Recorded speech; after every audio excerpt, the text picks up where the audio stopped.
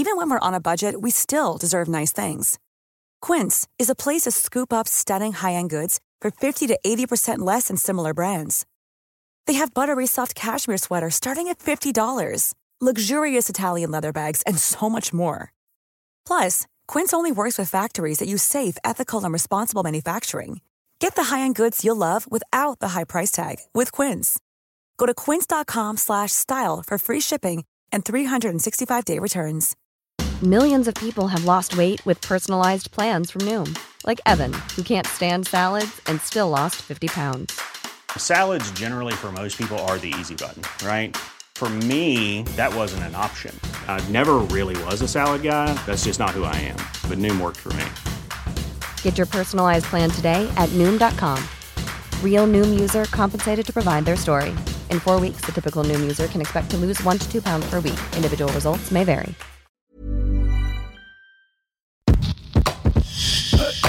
I'm Derek. And I'm Ray. I'm Alex Reed. And welcome back to another episode of Mostly Lit.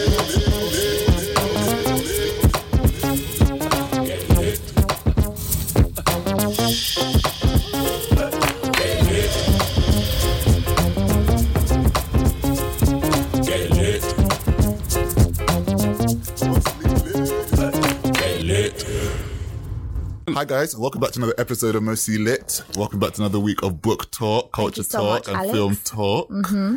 How are you guys this week? I'm dead, low-key. You're low-key dead? Yeah, oh my energy's hella low. I'm tired. I've been out. I can see that you're slumped anyway. Yeah. You're back. I'm back. You're back. Featuring today. Oh, shut up. You know. You're back again. You're back again. People have been messaging, oh, I want to hear Where's Derek. Who's asking? Nobody's asking where's... I want to hear his Derek. Nobody's asking where's Derek. You have him back here, guys. Liar. I don't want to hear anybody's whining. I don't want to hear anybody's complaints. No one's missing me. We were promoting the live show next week. Yeah. Someone messaged, is Derek going to be there on Instagram? Oh, yeah. I didn't respond. I was like... I was literally really close to being like, no. And what, you still going to show up or nah? I'm just like, you know what? Just wait and see, innit? Everybody asking bare questions. Bare questions. Yes, whatever. You know, he's back. How are you? I'm okay, you know. So why were you away? For the fans? Why was I away? Yeah. Because I was getting my mental health realigned, readjusted. And I'm still doing that, but I thought, you know, I'll come and do a little feature today. Oh, shut up. You know, as the episode is based on my favourite book, I thought I can't miss this one. So, okay. Do you know what? Anyway, we'll get into it. We'll get into it. But yes. You How was your weeks? My week's been good, man. It's been all right, actually. You know, actually, no, it hasn't. I'm lying. It's just been a normal week for me, actually. But just work. Yeah. Yeah, that's it, really. Okay. Yeah, not much going on. What about you guys? Cool. Ray? Week's been okay. Quite chilled, actually. Able to write. I've had a nice couple of 2 days with loved ones, just been having loads of fun. Yeah, it's been like a nice fun week. Yeah. Cool. It's quite nice. Cool. Yeah, how about you? Yeah, it's been a busy week. Lots happening. Busy how? Aren't you starting your detox? You started your detox this week. So what detox I'm not drinking. Yeah, okay. I'm not drinking this month. Okay. I'm not drinking this month. All right, cool. You know what? Since not drinking, actually, my sleeps have been better. Oh, here we go. More energy. You're one of those people since I've given this up. No. My life has been better. I always said in September I would be minimizing the drink or even just cutting it out completely. Why though? Why? Because you've got to sometimes give your body a break. You have to give your body a break. Can take care of itself. No, you can take care of itself. But if you have a car, for example, then you need to go through an MOT. Yourself, yeah. Yeah, if you go through anything, you need to give it an MOT. You can't just be drinking every day, living for the weekend. Why the hell not? Oh, okay, I got time. But I obviously I was drinking again, but I'm just taking the time out. I don't miss it. You're missing out, man. Nah, I'm good. I think I've drank every day for the last 4 weeks. That is your own. Yeah. I think people listening will be like, well, that's an issue. I think that sounds like a problem. Well, shit, I don't hide it. I mean, I'm not an alcoholic, though. Really? Nah, I'm not. Definitely not. I don't crave drink.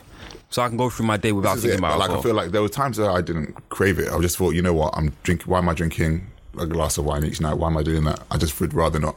do it. Yeah, there's no point. I may as well, because what it does, it detract, like, and I'm not drinking like sugary drinks as well. Yeah, I want to do that too. So I'm just drinking water, like, of late. So it's been pretty cool, and I'm just getting on with that. Man, when you stop, that's when I'm trying to become like a whiskey connoisseur. Like, you know, I've been drinking some really good whiskey. You'll still be there. recently. I've got some books for you that you might like. Okay, cool. My cousin does it. Yeah. But yeah. What else? I went to see Thug on Thursday. How was that? Yeah, I'll wait for you guys to see it. The Hate You Give, you mean? Yeah, The Hate You Give. I'll wait for you guys to see it. It's emotional. It's an emotive. Have you read the book? I read half of the book. Okay. But I'm going to go back through the book because I feel like there are just some things that... They would have changed things, definitely. Yeah. But it's really good. Like, the film's really good. You know, some great performances in there. And I had to keep in mind... You have to keep in mind when you're watching that film that it's a young adult book as well. So the film will be very explicit. Who plays the dad? He's a Spice. I've forgotten his name. Yeah. But he's in 7. Yeah. He's in 7 seconds. He's in season 7 seconds. You don't think he's a Spice at all, Ray? At all. He's in 7 seconds. Wow. And like, Okay. it's a good cast. Regina Hall, is it Regina Hall? Isn't it? Yeah, I saw them all in New Orleans. Issa Rae's in They're it. amazing. Yeah, Issa Rae's in it. It's good. It's a good film. Okay, cool. Yes. What's everybody reading? What are we reading this week? Go on, Derek. What are you reading? Well, this week? Yeah. Oh, so I've been reading The Reactive. Well, actually, I've been reading a couple of books, trying to finish, because I've started a lot of books recently and just not finished them. So I thought, okay, you know, let me go through all of them and just finish them off, just so that I can say, okay, I've read them. Do you know what I mean? So, reading The Reactive and reading a book called Fuck You Very Much. Oh, I've heard of...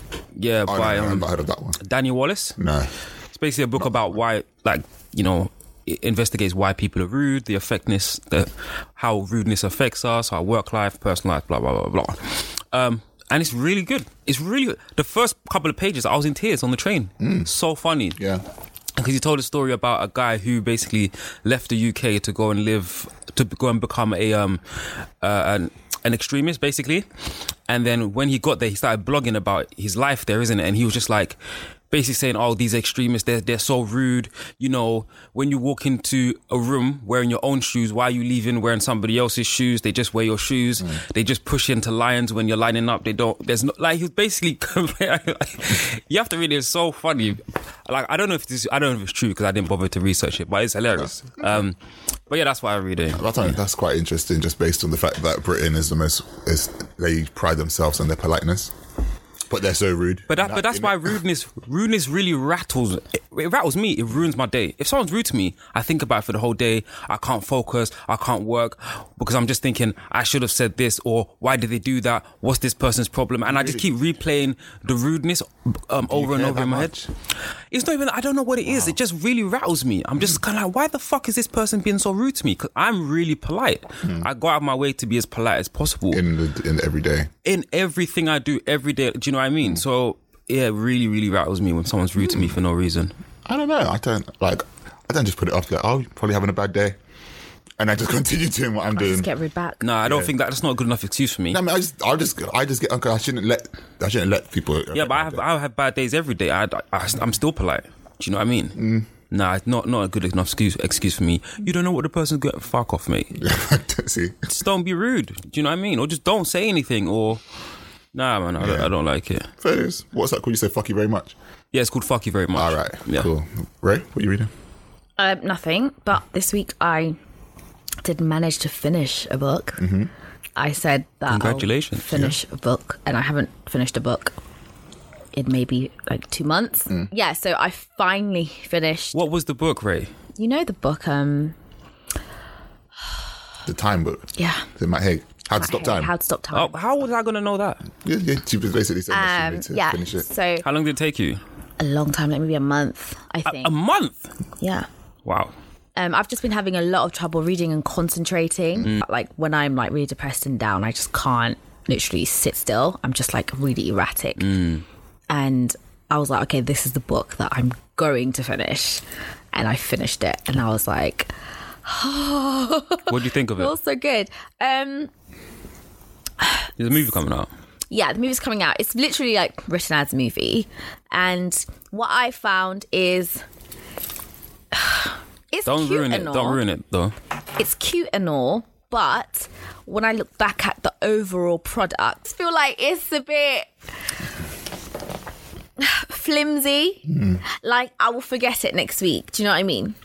And I think I don't know how well researched it is for something historical. Obviously, he tried to really make it like palatable and like genuine. I don't know. It's cute. Like, it brings in Shakespeare, so you get to meet Shakespeare, and then you meet Fam, Scott Fitzgerald. What are you doing? Why are you ruining the thing? I'm not ruining it. I'm just saying the character. Because it'll be a nice surprise. But like, oh, look who's just popped up in the book. Nah. What do you mean, nah? I'm sorry, but we talk about books here all the time. I know, Like, but it's because I'm reading it, fam. But you said you put it away. I remember speaking to you about you're like, nah. I literally just said I'm going through all of the books and finishing them. But you literally said you didn't like it. But I'm still going to finish it. Okay, well, yeah, and you already knew that anyway because I told you. So literary characters pop Yeah, up in the book. exactly. Good grief. And it's, it's like a lot of name dropping and stuff, Yeah. but it's kind of predictable as well in terms of you're like, oh, yeah, okay, this is going to happen. But overall, it's a nice summer read, I guess. It's a light read. It's quite light. And I think that was one of the reasons why it helped me. But now I'm like, I close the book and you get that feeling of, oh my God, I finished it. Oh, now I know that I can read almost. I just kind of really was scared that I was going to lose the ability to read and finish a book. I know. I was like, oh my God, how am I ever going to get through a book? Wow. It just seemed like a big, arduous task. But yeah, I picked up another book. I picked up The Zanzibar Wife. Okay. And I'm really looking forward to read that. All right. Who wrote that? I forgot the woman's name. Oh, okay. But What about you, Alex? I haven't been reading nothing. Okay. That's why I log it out until you guys finish. No, I haven't been reading anything but the book we're reading this week. I've just been looking at the books I'm reading this. I'm looking at the books on my bookshelf. I'm figuring out all the books I want to finish by the end of the year, the books I want to take over to the new year, and books I'm going to give to libraries. how many books do you think you've read this year? Don't worry, I haven't read many. You're actually you're No, but I just want to know. I know. Last time I asked you your goal. I don't know. I have to double check my Goodreads account. How many books have you read this year, Derek? Around like a rough estimate. 30, maybe. Yeah. Maybe 30 something. Yeah. This week I went to a screening from, Max Joseph. He does Catfish. He did this documentary called Bookstores. And he basically went to like all these beautiful bookstores in like Western Europe and South America and some in America. And like, he discovered that he only reads a book a year. So he was trying to like get... I think that's the standard, you know? Yeah, but like reading a book a year at his age... Nothing wrong with that. Yeah, but the thing is, what he was trying to say, he wants to read more books. Oh, okay. And if he's trying to read more books, and because the thing, what it is, he was speaking to some guy, and they were like, "Oh, how many years do you think you have left, based on how old your grandparents got to, and whatever?" So Years to live. Yeah. So basically, he had like if you think about it, if you're What a around question. 50, you have around 30, roughly around 30 years left, based on Oh my general God. stuff. And Yeah. he was like, "Oh, you would actually need to read 15 if you'd probably end up reading at least around 50 books." Around 50 books in the next few years, if that's what it is. But he might not even make it to the end of those. So it's about trying to figure out how to read more books if you want to read those. And Okay. there's so many resources How many available years do you to do think that. you have left? I don't know. But I told you, I keep telling you, I'm Yeah, but you I'm- want to I'm live putting until out- 112? I'm putting out to 112, man. Really? I think I'm gonna something about the number 89 for me. I genuinely feel like that's when I'm gonna die. Yeah. I can't even see to next week, fam. Oh, well. I really think I'll I don't You know. know, I doing 112, I mean, 89. the book that so The Zanzibar Wife is written by a woman called Deborah Rodriguez, and I really picked it up because I've never seen a book about Zanzibar, or like I've never seen that in a title anywhere, and it's so cool because it starts off with a proverb at the front. Can I read the proverb? It says, huwezi kuvuka ziwa hadi uwe na ujasiri wa kutuona urefu wa pwani. Which means you can never cross the ocean until you have the courage to lose sight of the shore. Those are quite nice. I'm gonna fucking love this. Okay, cool. Sounds like I'm it could be gonna a love good this book. book so much. Good. Sorry. Right, should we head on? Should we get into the show? Let's get into it. Right, so this week we read The Great Gatsby. The Great Gatsby. The Great Gatsby. Obviously, The greatest it Gatsby. was a choice, and we lived up to that choice. Oh, for goodness sake, man. No, I'm Why joking. you guys are acting like this book is awful or something? I don't understand it. No, I have my points. It's one of I those... actually, on reading it, I have was my like, points. it's much better and than I was saying this to Ray last week. I was like, Yeah. and Scott Fitzgerald writes it's beautifully. Like, He there writes really well. There are so many points in the book. I was like, wow, I had to read that sentence again, just Right? because of the way that he wrote it. Yes, thank you. But yeah, if you want to go, Derek, do you want to tell us what the book's about? People might not know. People might not have read it. Well, yeah, if you haven't read They The would Great have just heard Gatsby. us talking about it. On the surface, it's about a gentleman called Nick Carraway who meets a guy called Gatsby, and he's writing this book about Gatsby. Is that on the diary entries? No, it's a Oh, book. it's an He's actual book. writing a book. In the beginning, he says Yeah. the person who gives his name to the book. And yeah, so basically Gatsby is in love with someone, Daisy basically, and they lose track of each other because he goes off to the war, but then he wants her back. So he's basically, living this particular life in order to get Daisy back in his life, but she's married, she's got a child. And yes, in the end, something very sad happens, although it doesn't really have that much emotional pull. In the book, definitely. Can you just not. say what happens? Because people are like, What? Okay, well, Gatsby dies in the end. Yeah. He gets killed. he gets, okay, yeah. Yeah, He gets shot. yeah. Yes, so that's that on the surface, but let's get into it so I can really talk about it properly. Okay, first of all, what do you think? What do you think of the book, Ray? Me? Okay. So, I really like The Great Gatsby, mainly because I feel like it serves a real testament to its time, in the time period that it was written in. 1920s. Yeah, it was written in, obviously he started writing in 1923, I think. The story was set in 1922, and surprisingly, actually, it didn't do quite well, like when it was published. But yeah, and so I think for me, I love the way he writes. He writes with a certain clarity that I really enjoy. Although sometimes he writes words that I've like reading this book, it's like words that I don't know the meaning of, and I always find myself with this book going to the dictionary or the thesaurus to be like, oh, what does this word mean? And I hardly ever do that, but he's one author that I do that with quite often. I did that a lot when I was reading Tender Is the Night. I think that with this book, I don't like the characters. It's not that I don't like them because they're bad characters. It's that they're written in a way that is, I guess, so good that I really hate them. Who do you hate the most? Daisy. Fucking no, I knew he was going to say that. But it's so weird. You because hate Daisy more than you hate Tom. No. Well, it's so weird because now reading it, before I would say Daisy. The first time I read it, I hated Daisy. The second time, because I'm like, you're such a, ugh. Why do you hate Daisy? Let's explain. Let's unpack this. Okay, I will get there. Okay. Yeah. I do hate Tom. I think he's an asshole. But for me, Tom is like, ugh, of course he's an asshole. Do you know what I mean? It's like I'm just like, I don't get it. you are a product of your time. time, To me, the I'm culture, like, the society yeah, like you're a thing. man. Like I'm used to your type of just ridiculousness, Yeah. right? But yeah. with Daisy, I think she's a little bit ridiculous in that there are moments where she's very profound. And I've like highlighted some things where she says things that are very profound. And as soon as you think you're entering this portal where you kind of get to know her, there's this vulnerability that I think a lot of men love about her. She'll come out and say something ridiculous. And I'm like, yo, I was really beginning to, but I think her trying to cover that up and being able to survive where she is and the environment that she is in a way beautiful. Like, and if the way Fitzgerald does that is great. For me, I really wanted Daisy to be a complete badass. Like, I think it's unfair that you're holding her to a different standard that you're holding Tom.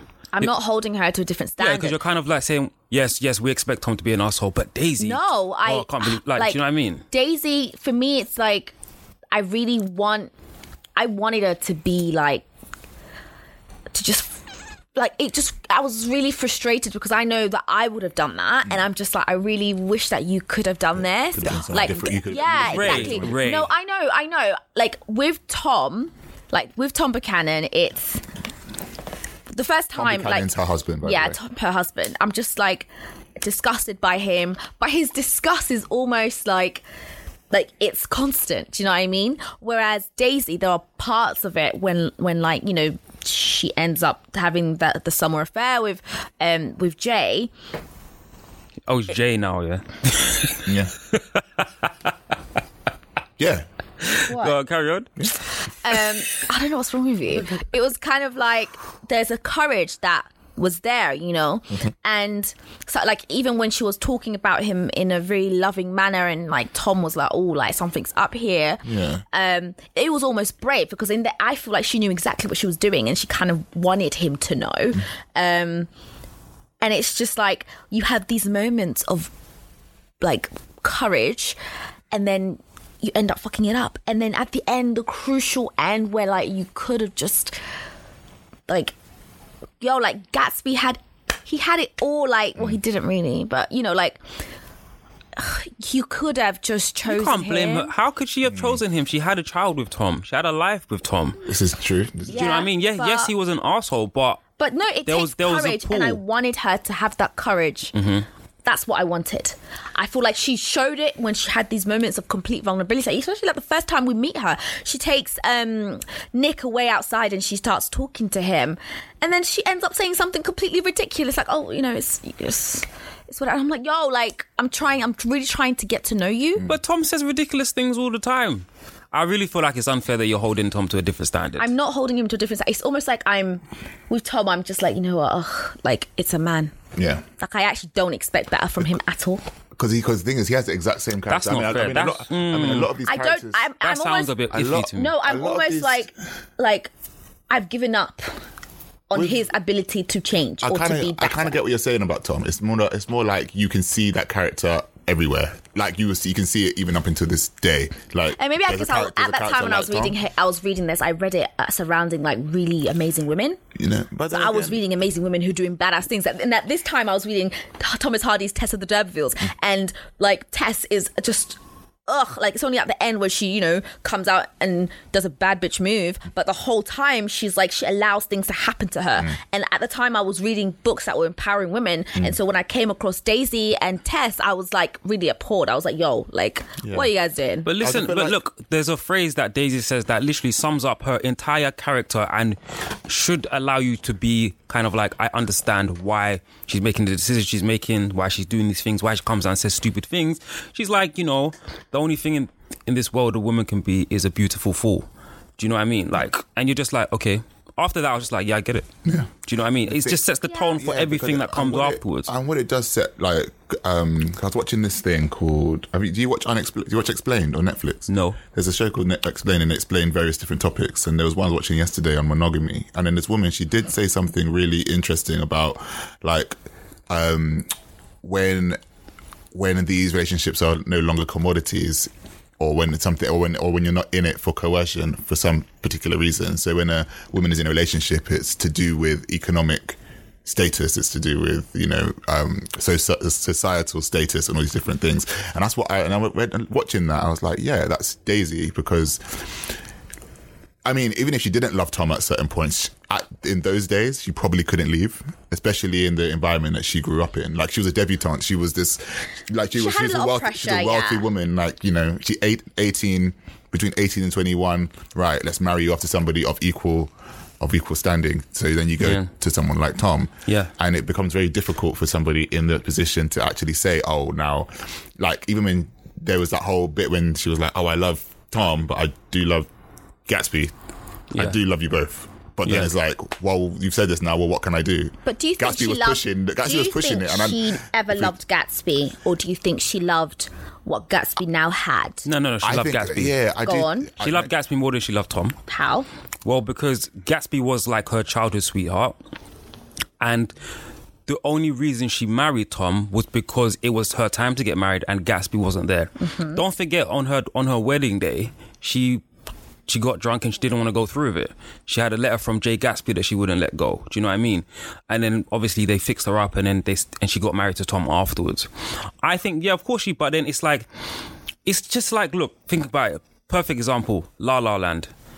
Do you know what I mean? She was in love with what's his name again? I forget his name. I forgot his name. Yeah, she was in love with him, but then when she sees him again, she's married, she's moved on, she's got a child. So we could never say that those two weren't in love. They were in love. She's probably in love with him more than she was in love with her husband. But she's married now. She has a child. She's moved on. Okay. Do you think, this is my issue, do you think that Gatsby loved Jay-Z? Or do you think Gatsby loved the wealth or what Daisy represented, the society that Daisy was in? Because that's my issue, is he was so invested in creating this grand picture of the man that he thinks Jay-Z would want, and in doing so lost his way. That's why I'm like, I don't think Daisy, I totally could understand, but I think Jay's love for Daisy is very warped in class structures and this ideal. Yeah, but I think even Daisy's love for Tom is warped by the same thing. Absolutely. I think The Great Gatsby really speaks to the way relationships are today, because they all, the book, sorry. Yeah, the book. Yeah, they're all warped in that sense where when you look at someone, you don't just see them, you have to look beyond them at the economics, class and all that kind of thing. Do I mean, everyone says, oh, you know, I love this, love that. It's a lie, fam. Like, everybody takes these things into consideration. Of course, Gatsby, I don't doubt that he commodified Daisy. Definitely did. Absolutely did, yeah.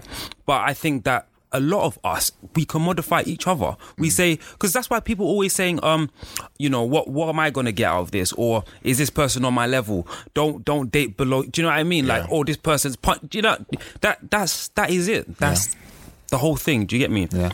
I was going to say, like, as far as characters go, I didn't like Gatsby one bit. And I don't think that... He was vacant. Yeah. He's not very fully fleshed because he's just basically like... He's an idea, isn't he? I also think it's because the perspective in which the story is told told from Nick's perspective. That's why we don't really get that much insight, I think, into Gatsby. We don't get much, but I think we get enough. Like, I understand that he's supposed to be a metaphor, whatever, like not a real person. But there are moments where it's like for example, when they come to Gatsby's house, Tom and these two other guests, and they're riding the horses and stuff, and Gatsby's like, oh, I want to come with you. Like, the woman's like, oh, come to lunch. And then he's like, yes, let me go and get my coat. And then they're like, oh my God, he's actually thinks that he can come with us. And then they leave, and then Gatsby runs out and they've gone already. That to me said a lot about like, do you know what I mean? Even though he tries to put on this whole dignified thing, he's still a kid trying to ingratiate himself. Trying to fit in. Yeah, do you know what I mean? Kids. I felt like that gave him a very three-dimensional edge. But like... It's like he's new money, isn't it? He's like he put himself opposite a whole society full of old money and all this different. And I think isn't he richer than Tom Buchanan? No, I don't think so. Isn't he? No, I don't think so. I don't know. I think he is. You know. Why? I don't know, because the wealth that Tom was described to have, I don't know. I don't think it was as much as Jay's, because I feel like. Let's not forget, Tom doesn't do anything for a living at all. No, but play polo. Do you know what I mean? Gatsby, he's a hustler. Like, he's a bootlegger. Do you understand? I feel like Tom's money is unlimited, whereas Gatsby's, he has to keep on trying to maintain it. Yeah, in order for him to maintain that life. Exactly. Do you know what I mean? It's so sad though, because it's such a, like, I see so many people trying to fit into, you know, a different class system, and there's that race to maintain it, and that is so stressful that you end up not even living. And it's kind of like looking at Gatsby when he's throwing all these parties and he's hardly there because he's getting a call from Austria or all of these other places, and he's trying to entertain other people, but he's not even there for Daisy. They're like literally to attract Daisy to what he has and to who he is and who he is now. I don't know if that's I don't think that's the sole reason. I feel like partly it's for that. Also, he's showing off. He's telling the world, look what I can do. Look at the decadence and the extravagance and the more. It was that era of more and more, and I think during that time there was a lot of like, the media was like coming up, broadcasting, telephones, radio, and it was an influx of information, influx of things, and I think This is why I really love the movie. Because I think So it opulent. really showed that. I think really it was. well. I think it was a smokescreen. The parties, yeah, he did hope that Daisy would, turn up one day. But I think that the parties and all of that kind of thing, it was a smoke screen for what he was actually doing with Wolfsheim. Do you know what I mean? The bootlegging and all that kind of stuff. Mm-hmm. If he's just this, and this is why he allowed those rumors to circulate about him, because they would, throw other people off the scent.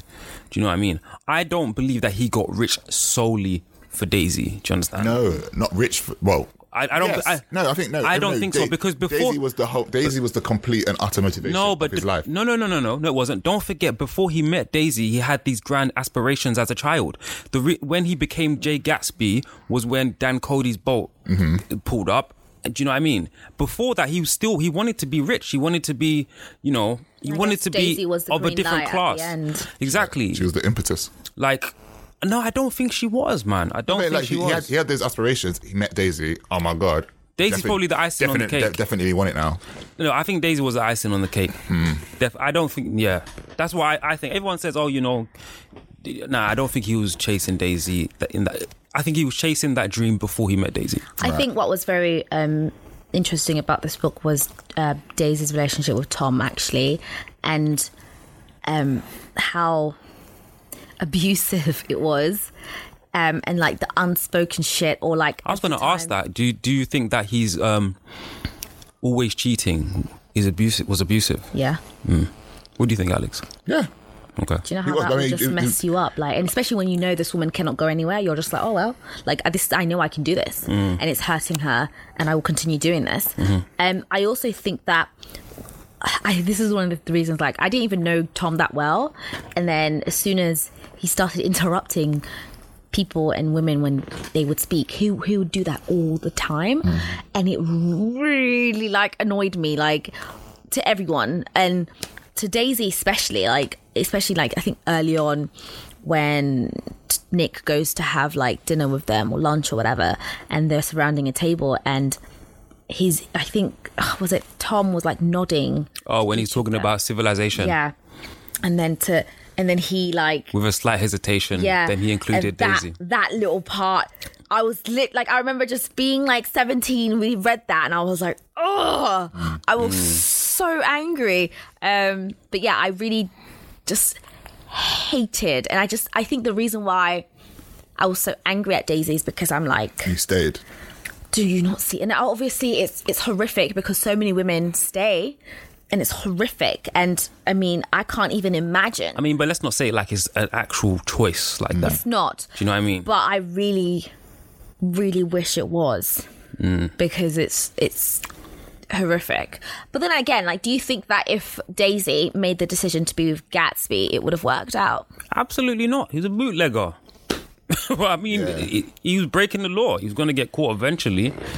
Absolutely not. I don't think it would have worked. I don't think Daisy's stable either. Stable. I think Daisy's I don't think stable. she's stable. I think she's probably the most stable person in the book. I think she knows what she's doing. Definitely knows what she's but doing. at the same time, she's just. She's too much. I felt like she was too much of a waif. Like, she was just like, I didn't like her I'm ridiculousness, here. but then I I have kind of money. did sometimes. It's fine. Like, I love the way Fitzgerald described her, though. I think in the first couple of the way he described her was just like The way he constantly was describing Daisy, like, yeah, she was just it was like this, and she wasn't even that beautiful. She just had a charm. a thing about her, and I saw it, and I would every time I read her, though, I read her in a. It's called money. Yeah. Like when Gatsby's like, her voice is full of money. Yeah. Do you know what I mean? I don't know, you know, like Confidence and just. Yeah, it's just like, yeah, like, I do you don't know even what I know mean? she's confident. Yeah, but Definitely confident. I don't think but so. when someone just, when someone just sounds rich. Let's like, just think about the way she talks to Nick as well, who's her cousin. She's like, Nick, if you when he called her up and he was like, oh, come to dinner, but don't bring Tom.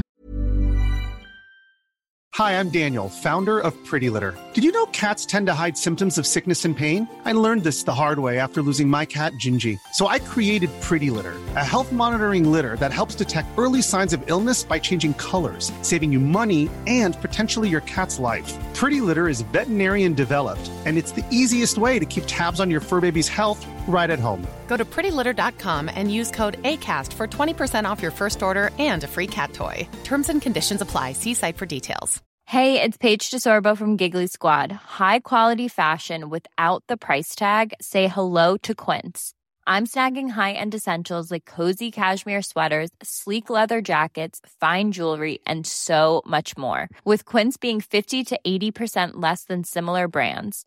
And they partner with factories that prioritize safe, ethical, and responsible manufacturing. I love that. Luxury quality within reach. Go to quince.com/style to get free shipping and 365-day returns on your next order. Quince.com/style. Millions of people have lost weight with personalized plans from Noom. Like Evan, who can't stand salads and still lost 50 pounds. Salads generally for most people are the easy button, right? For me, that wasn't an option. I never really was a salad guy. That's just not who I am. But Noom worked for me. Get your personalized plan today at Noom.com.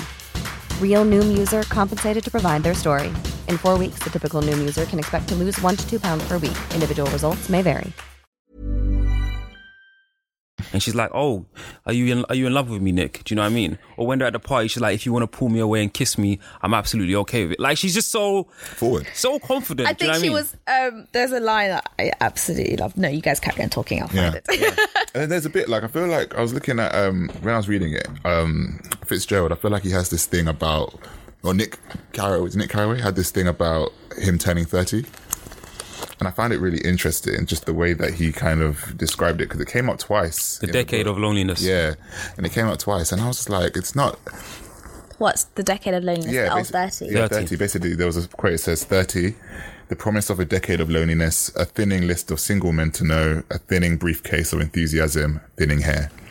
And I was just like... Real talk. I don't know. I mean, also, let's not forget, in the 20s, they lived a lot.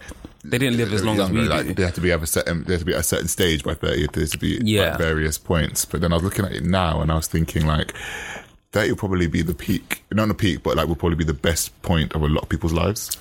Speak for yourself. Well, I said probably will be the best peak of a lot of people's lives. You don't even know yet. And the thing is, like, because I feel like if you're in your 20s and you're constantly finding yourself in your 20s, then it must be each decade that you go on is a decade of discovery of something new. And if there's a bit, but sometimes the discovery rattles you. Sometimes you discover you haven't achieved anything. There was a bit at the end where Nick's talking to like Jordan Baker, Jordan Baker, and what gets me? He was like, "Oh, you said a bad driver was only safe until she met another bad driver. Well, I met another bad driver, didn't I? I mean, it was careless of me to make such a wrong guess. I thought you were rather an honest, straightforward person. I thought it was your secret pride." And then Nick said, "I'm 30. I'm 5 years too old to lie to myself and call it honor." Fam, that's the realest shit, bro. I was like, well, yeah, because that's what I mean. So that just basically sums up the fact that in your 20s, you actually, you're still trying to find all these different things about yourself, trying to find all these different things that you call your identity, trying to find all these different things that you stand for. And what the book basically is saying, that once you get to the next decade, that stuff doesn't really matter anymore, because you literally have no time to start justifying stuff that you were doing at 25. I think it's more cynical than you think. You think so? Yeah, absolutely. I really think that, like, you know, like when you get to a certain age, like when you get to certain ages, obviously ahead of where you were, you look back and think to yourself, well, you know, I'm more assured in who I am. I'm not going to have the same insecurities, really. Yeah, I mean, you shouldn't really, but you shouldn't have the same insecurities. You may be more assured. You may be more assured in who you are, but then you're not as certain as you once were about your future. Do you understand? And that's the discovery that rattles a lot of people. It's a discovery that rattled me. You know, obviously I'm 30. As soon as I turned 30, like, I mean, obviously I've always had issues and stuff, but when I turned 30, shit just got cranked up to 100. Do you know what I mean? So, but yeah, that's real talk, man. You know, 5 years too old to lie to myself and There's pull a it certain on. level of peace that comes with it. I was listening to a podcast, and there was an interview with this woman, and she was 80. She's 80 years old, and she's still an activist. And she was talking about each decade and about like up until that point. And she was like, 40s was like, you're assured because you've done all the stuff in your 20s and your 30s, and like at this point you're just living between 40s and 60. Those 20 years are like years of just great development, and like you're this person, you're that woman or whatever. And she gets to, then she was like 80 is more about mortality, because you're in a decade which is like, anything can happen. Like, really anything can happen. And it really made me to kind of like segue, like it kind of made me think about mortality a lot. This book, it just kind of made me think about. Yeah, exactly. It's like when Jordan Baker's. What did she say? She's talking about something. And she's like, there was a constant repeating phrase: "You can't live forever. You can't live forever." Do you know what I mean? And there's also a bit where, what's his name? Oh my God, how have I forgotten his name? The narrator, what's his name again? Nick Carraway. Nick, how the hell did I forget Nick's name? Nick's like, there was a phrase that was just bubbling in his mind. It was about to, rise up, and then he forgets it, and he's like, I've forgotten it forever. I feel like it was something to do with the fact that, nothing lasts forever. You can't live forever. You can't repeat the past. Although I kind of think you can. But then he personally. But then he said that there was that quote in there. It's like you can't repeat the part. You can't repeat. Yes, Alex, I was quoting the book. Oh yeah, sorry. But yes, you can. Like, I think you can. Sometimes I don't think it's that deep. Sometimes, I also think the last, like, obviously him dying and like only 2 people being at his. Yeah, because he was. It was very much like it kind of spoke to the futility of having all of this wealth, running around doing so much, and in the end you're just gonna die, and you're just gonna be in a coffin by yourself, and you just have to. Not even just that. It's kind of like, what's all this wealth if you have no real relationships with people? Yeah. Do you know what I mean? Like, that's what I'm saying. You have to create deeper connections, or else it's just going to end up who turned up to his funeral? It was what? Nick and Owl Eyes. Yeah, and even didn't his dad turn up? Well, yeah, his dad, obviously. His dad was his dad was But there. like, you know what I'm saying? Like, and that was it. Like, it kind of like makes you think about. Nick was there I think to just end the story. I don't think he really was pulled. No, I think Nick liked Gatsby. They were friends. Yes, but I don't think that I don't know how much Gatsby meant. Like how much Nick meant to Gatsby. I don't think that there was. I think, do you know what made me think? I questioned this, but what made me really think, okay, Gatsby was actually in tune with Nick. They were friends. He trusted him. He liked him. Was the fact that Gatsby gave Nick full disclosure. After constantly lying, checking himself, he was at a vulnerable moment in his life where everything was kind of falling to pieces for him, where he felt like it was, and he just told Nick everything. Possibly, but I feel like that relationship could have been much it could have been hardened by Fitzgerald. There could have been something deeper, because it was more also like just like Nick needs to be in the place to be able to narrate and to know. Yeah, but exactly. And don't forget, Nick had to have a certain level of detachment because he was writing a book. Do you know what I mean? He was writing about Gatsby. But I think there's a level of closeness there. Yeah, I definitely think him and Gatsby were cool, And, Fitzgerald or Nick was very critical of sentimentality. Yeah. He says, he criticizes it a couple of times in the book, where I don't think it's fair. I love sentimentality. I think it's cool, but yeah. Wait, did you find the quote? No. Oh. It was when Nick said, oh, you're missed back home or something. And then she says something, and it's quite nice, but... Okay. Yeah. Yeah, but other than that, I feel like the book was it was a nice read. Like there was just points in it that are like, you get the picture. You really do get the picture of what the period was like, and prohibition in America, and like it kind of makes you think. I quite like the fact that Daisy would murmur a lot to bring men in. It was quite nice. I was like, she would like murmur, and then it was known that Daisy's murmur was just to bring so that people can lean into her. Yeah, I was like, maybe I should talk quieter. Yeah. So that's what she said about what she was saying about like not drinking when she's at parties. I found that really interesting. Yeah. You can learn a lot from Daisy. You can, definitely. You can learn a lot from her. Derek just found it for me. So I told her how I stopped off in Chicago for a day on my way east and how a dozen people had sent their love through me. Do they miss me? She cried ecstatically. The whole town is desolate. All the cars have left, rear wheel painted black as a mourning wreath. Wreath. This is what happens when I can't pronounce words. Cognac.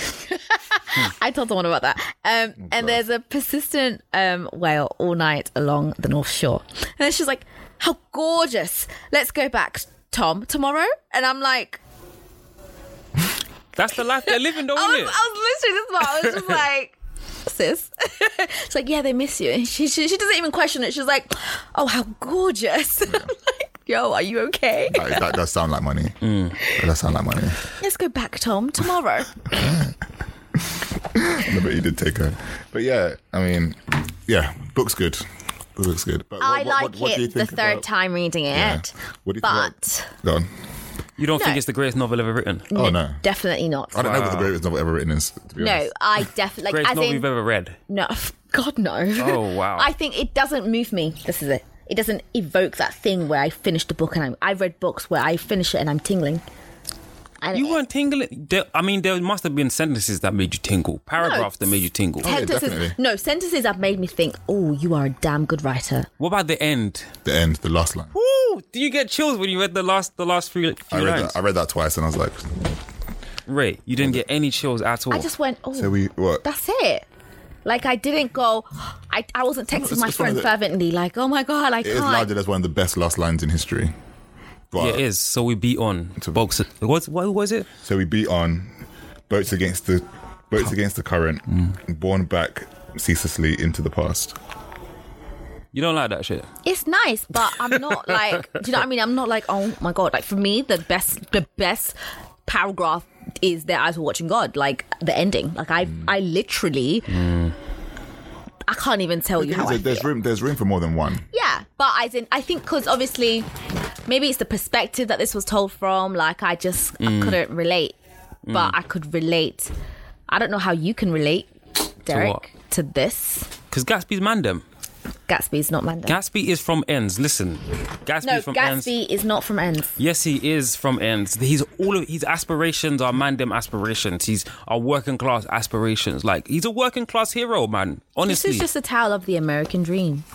True. But I feel like that's so cheap now, man. When it was like, it is. In the time it was written. You know it is. No, I don't know it is. In the time it was written. I'm snatching it. Tell me why it's cheap. Because it's too easy. But... No, as in it gives you a guidance. We need to delve deeper into it. Why does it have to be different? Of course, no one says we can't delve deeper, but that is essentially, I think, the cloud that under this book is written in. Why can't it be easy? Why can't it be easy? Why can't it be that simple? Because it's his favourite book and he needs to have depth. Why does it, like, that's depth, that's deep though. But did Fitzgerald tell you this book is about the American dream?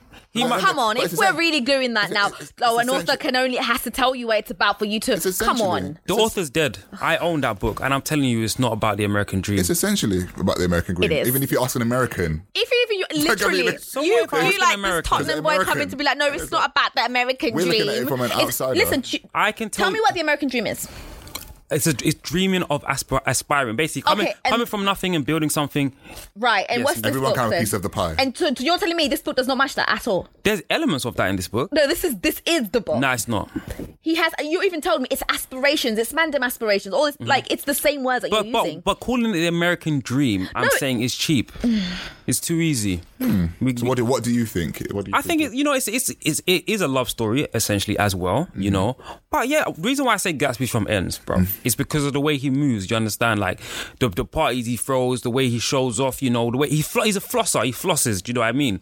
He gets money, he blows it. He wants people to have a good time with his money. Do you know what I mean? Like, looks after the Mandem. He's got Maya Wolfensheim, who's basically his older. Do you know what I mean? Who put him on? You know, he showed him how to make money. All of these kind of things, you know, it's Ends, bruv. I think it's any society whereby you have somebody that you can, it's any society where you're showing off. Do you see what I mean? Where you're showing off your material wealth to people. Yeah, of course. And creating the networks that you have around you. Yeah. So if you've got Maya Wolfenstein? Wolfenstein. I think that's how you pronounce it. Yeah. And he's, you know, and he's the person that was Gatsby's main point of reference and call, and he's had several mentors along the way. Yeah. And it just makes it's interesting because that's kind of what happens in life, regardless of whether you're from one side or the other. Do you see what I mean? But there's other elements though. He even gave himself a tag name, fam. He called himself Gatsby. That's not his real name. He changed his name. He didn't give himself a tag name. What, he didn't legally change his name. No, but like people knew him as Jay Gatsby. Nobody knew him as James Gatsby. Exactly. And man them in the ends, bruv. How many people called him by their government? I mean, not many people call them by their government. That's what I'm saying. But that's what I mean. But that's more down on the street. But people would know them. Like people outside of that would have known them. Do you see what I mean? I would have known, oh, that's James Gatsby, but we know him as Gatsby. But no one knew him as James at all. Do you see what I'm saying? But that's what I'm trying to say. He literally changed his identity, moved somewhere else. Man, them in ends are not doing that. Yes, they are. What are you talking about, man? They're not moving homes, fam. Starting up and calling themselves Lil Ritz or something. If they could, they would. That's what they're trying to make money to do, to move out of the ends, bro. That is the aspiration, like to get enough money to move out the ends, but then be coming back now and then. Do you know what I mean? That is it. But then a lot stay. A lot do stay, yeah, of course, but that's because they can't get out. You know, but anyway. Interesting. Yeah. Sounds like the So Solid story. Sorry? Sounds like the So Solid crew story. Yeah, of course. Yeah. That's interesting. You know what I mean? Man, like it was a good read. It was a good read. Stop saying that. It's just irritating me when you keep saying it. It was a good book. It was a really good book. I mean, I've read it 3 times. Yeah. But like, it's a good book. Like, I mean, You're just mad because we're not going crazy and no one was disputing that it wasn't. Oh yeah, you have. Listeners, listen back to episodes. Raid especially has disputed whether this was a good or I did that book just to piss you off, but to be honest. Right, okay. Anyway, let's move on. Mostly flicks. What did we watch? We watched Prometheus. I hope you guys watched it. When I went to when I went, I didn't. You know, I thought we were doing Black Klansman. Oh, okay. No, we didn't. Have you seen Prometheus?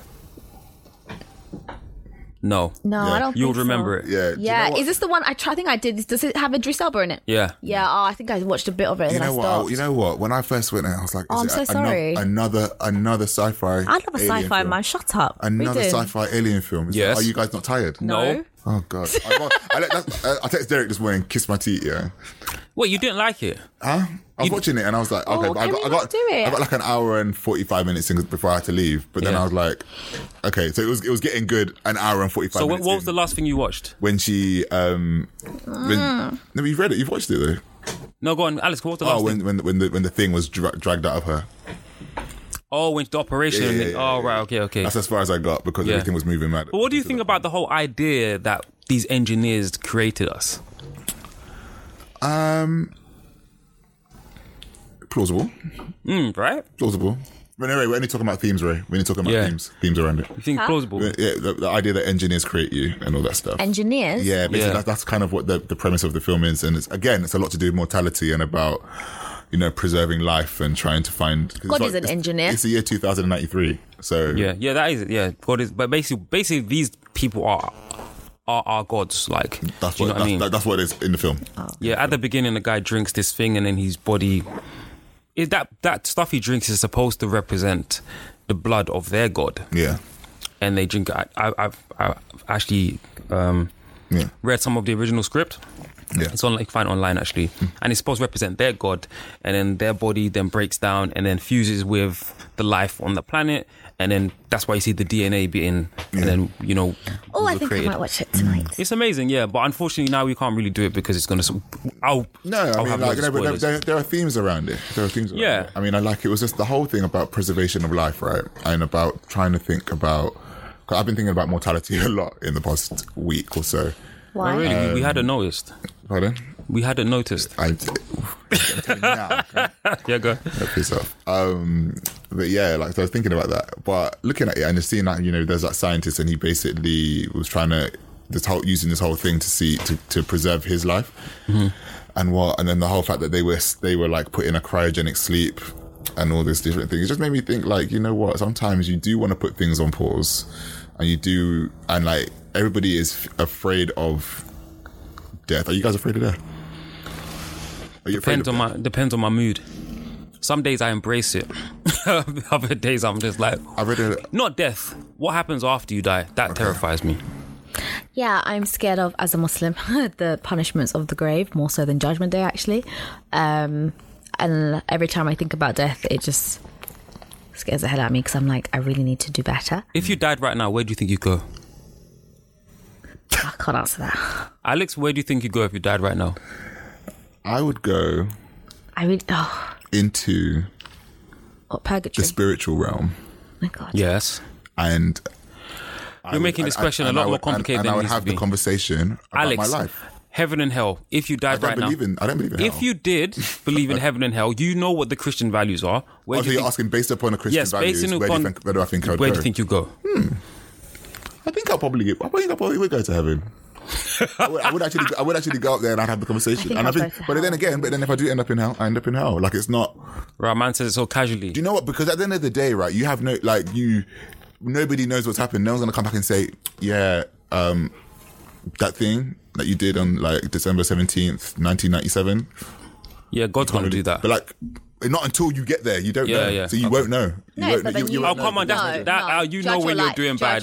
Don't try it. Yeah, judge your life, like, you know. But the thing is, but you will know in yourself whether what you've done bad is bad. And that's why I'm asking you. Yeah, and from that, therefore I'd say I'll go to heaven. Okay. But then again, I'm not my judge. Why are you getting stressed? You are your judge. The thing is, but you are your because you know. But God is judging. No, I know. If we're looking at a Christian perspective, you know what I'm saying? Like, God is judging me. Once I get there, I'll be at the point. But you're also a judge unto yourself. Right. So therefore, okay, fine. I will go. I would say, but not that I believe in that strict. I would dichotomy. say, Makes no sense. I really pray that the good that I did as a kid will hold me up.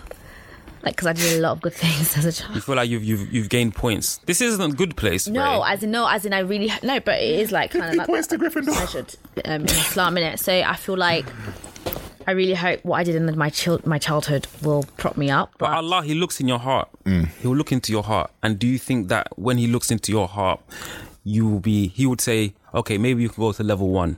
You can't go to the top level, but we'll put you, or do you think you're going straight to hell? Like the good place. You get the small house. Yeah. Like, you get the small house based on when you're good. But the thing is, I think I might be going to hell, you know. No, please.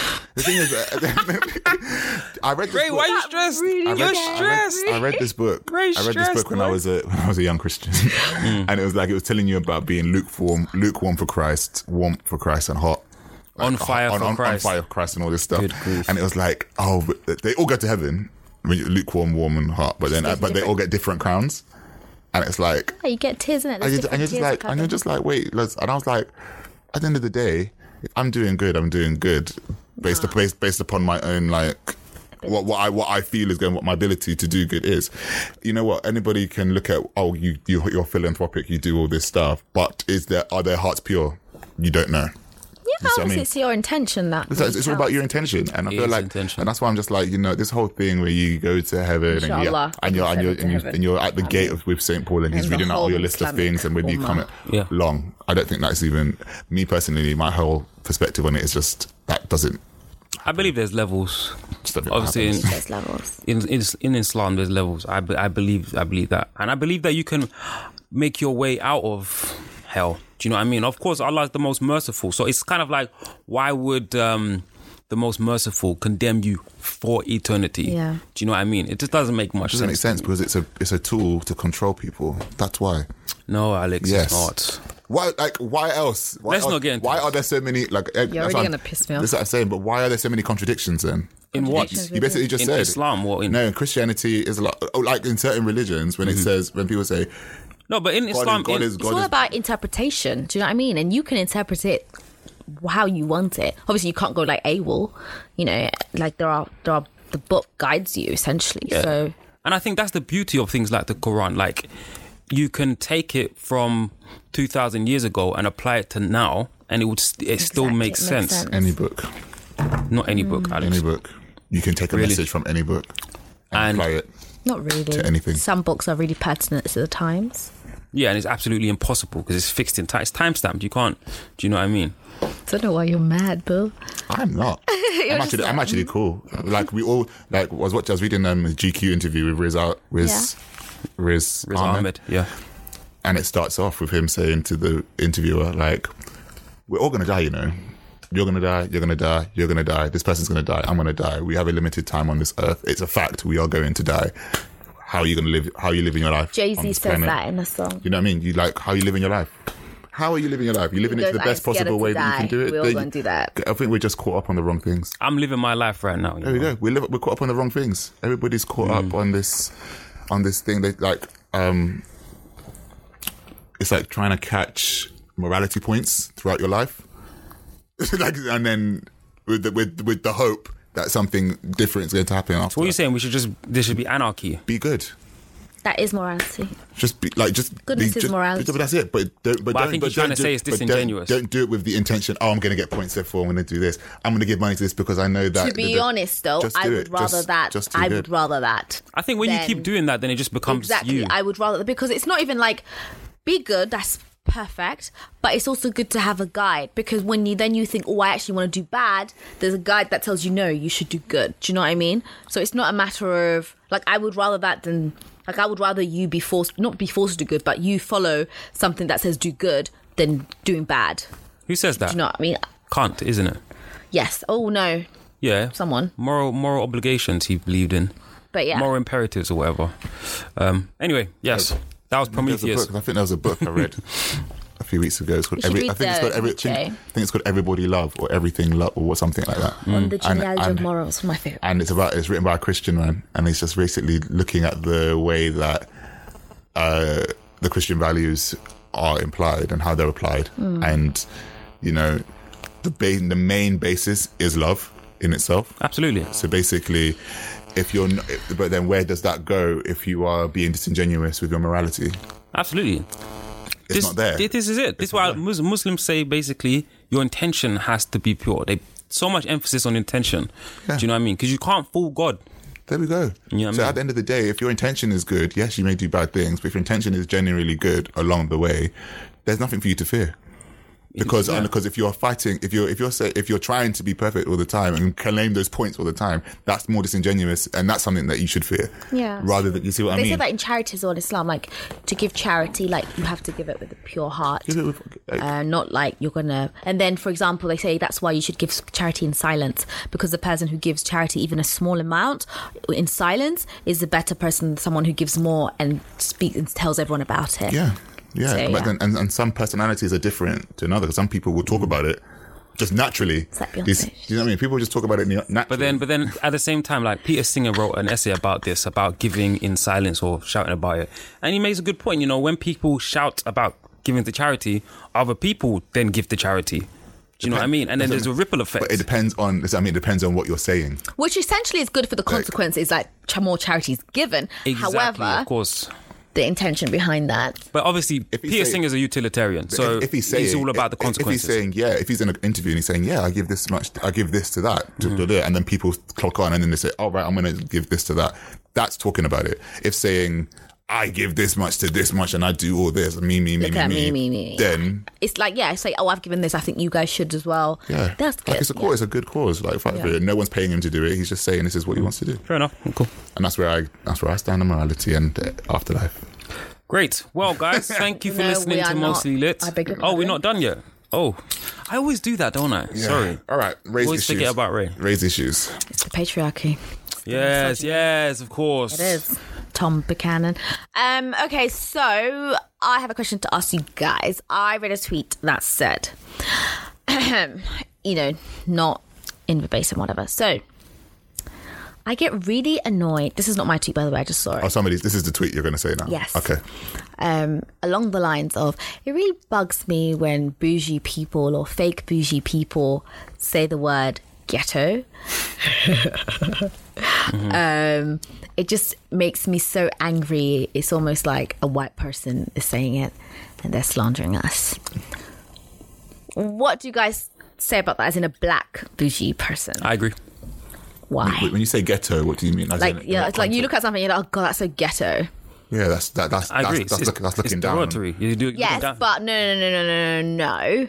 My issue is they said that a black bougie person, not how I said it, calls something ghetto. It doesn't need to be, it just says like someone who the world has said, oh, this person's bougie. They're still black, but they're saying, oh, that's so ghetto in comparison to somebody that, I don't know, working class and not No. perceived to be bougie. I think what the person basically saying is that the person's bouginess informs the way they say the word ghetto and the way they use it. I think that's what the tweet is trying to say, and I absolutely agree. Why? Because if you're saying, "Oh, that's ghetto," and you know that person really, you know, they think they're better than other people. You know that when they're saying it, they're saying it in a derogatory way. So you don't think someone... So I read it as, like, which really bugged me in a way that I feel like a lot of the times it's kind of trying to have parameters on blackness in a way, kind of saying, well, actually, if maybe you have, like, so you're not working class and you live a certain lifestyle, for you to say ghetto is almost the same as a white person saying it, and kind of it's quite contentious in that way. And I was like, well, excuse me, God, I keep burping. Is it that you are saying that as soon as you've transcended this idea that to be authentically black is to be in poverty? No. The word you're now mistaking the word bougie for someone who's well off. Just because you're well off doesn't mean you're bougie. Do you understand? Right. If you're bougie, it means you have a certain way of thinking and talking to people and thinking about people. Do you understand? Is it that uppity, like? Yeah, but you can be rich. Denzel Washington is rich. I wouldn't say he's bougie, even though I don't know the brother, but I can clearly see that, he's a very humble guy. Yeah. Do you know what I mean? I think that's the mistake. So I think that when he's saying bougie, he's saying it as like this person, the way they would say it or the way they think about other people. I can tell that when they're saying ghetto, it's different. Yeah, and he doesn't say they're not allowed to say it, does he? No, he doesn't say that. But he just says he doesn't like it when people are like, yeah. Alex, what do you think? I think that it's clearly condescending. Yeah, because there's no humility there. Usually, when someone labels themselves as bougie or they call people bougie, it's usually with this pretentious of trying to perceive themselves as above certain people, above a certain parameter of blackness kind of thing. So, but no, I don't know. I don't like that. No, that's what I'm saying. I'm saying, like, you can like things. You can like material things. You can like going out and doing all these other things because if you have the capital to do so, by all means, like we live in a capitalist society, go and do it. It's when you're trying to use that against to demean other elements of blackness. I don't like when people say something. I don't like natural hair and all these different things. I just wear my wigs, and because it's just like, for me, I just feel like all these little like things around this idea of bouginess and blackness just really just makes me cringe. But I do think it's a negative. Yeah. If somebody is saying that, like, if someone who is claiming to be bougie or being tasked with the tag of bouginess is calling something ghetto. My G, you still plait your hair at night. You still wear stocking foot to bed like everybody else. I've never worn that by asking. Even now that I think about this, the word ghetto in itself, I feel like it's just become derogatory now. The ghetto. I love that. But no matter who uses it. I kind of feel like that. Really not like if one of you two said, I've got to go to the ghetto, I'll be looking at you like, what the hell are you talking about? I don't think that's It's just, do you know what I mean? I think the word itself now, in America, it's probably different the way they say it. Like, like when they call it projects or something. The hood. Yeah. Right? Yeah. Ends. But when even when Nene Leakes was saying "Woo Child the Ghetto" and all this stuff. The Ghetto. Yeah, but like even that in itself, it's funny and you can apply it to various different things. But it's still, when you think about it, it's like she went downtown. Yeah, and she was like, "Wow," and she was like, "Oh, the ghetto." She's looking around like it's a bit of a strange thing to say. Do you see what I mean? It was interesting. Just get out of the car and go. But like otherwise, I don't know. Yeah, I don't think. Yeah, it's condescending. Cool. All right. Wrap shit up. Announcements. Anything happening this week? Make sure you get your tickets for London Podcast Festival. Yes, we've got all of the. I might be there. We've got all of the links and stuff. Go in. Yeah. Come down to Cheltenham if you can. I know it's a way away, but come in it. I booked my holidays for that. They got approved. Yeah. Cool. Yay. I'm not even at work that week, but yeah. So it's good. Cool. Yeah. Anything else you guys want to add? Nope. Keep reading. Yeah. Let us know what you think and send us some emails and messages. Yeah. Alrighty. Catch you guys next week. See you guys. Bye.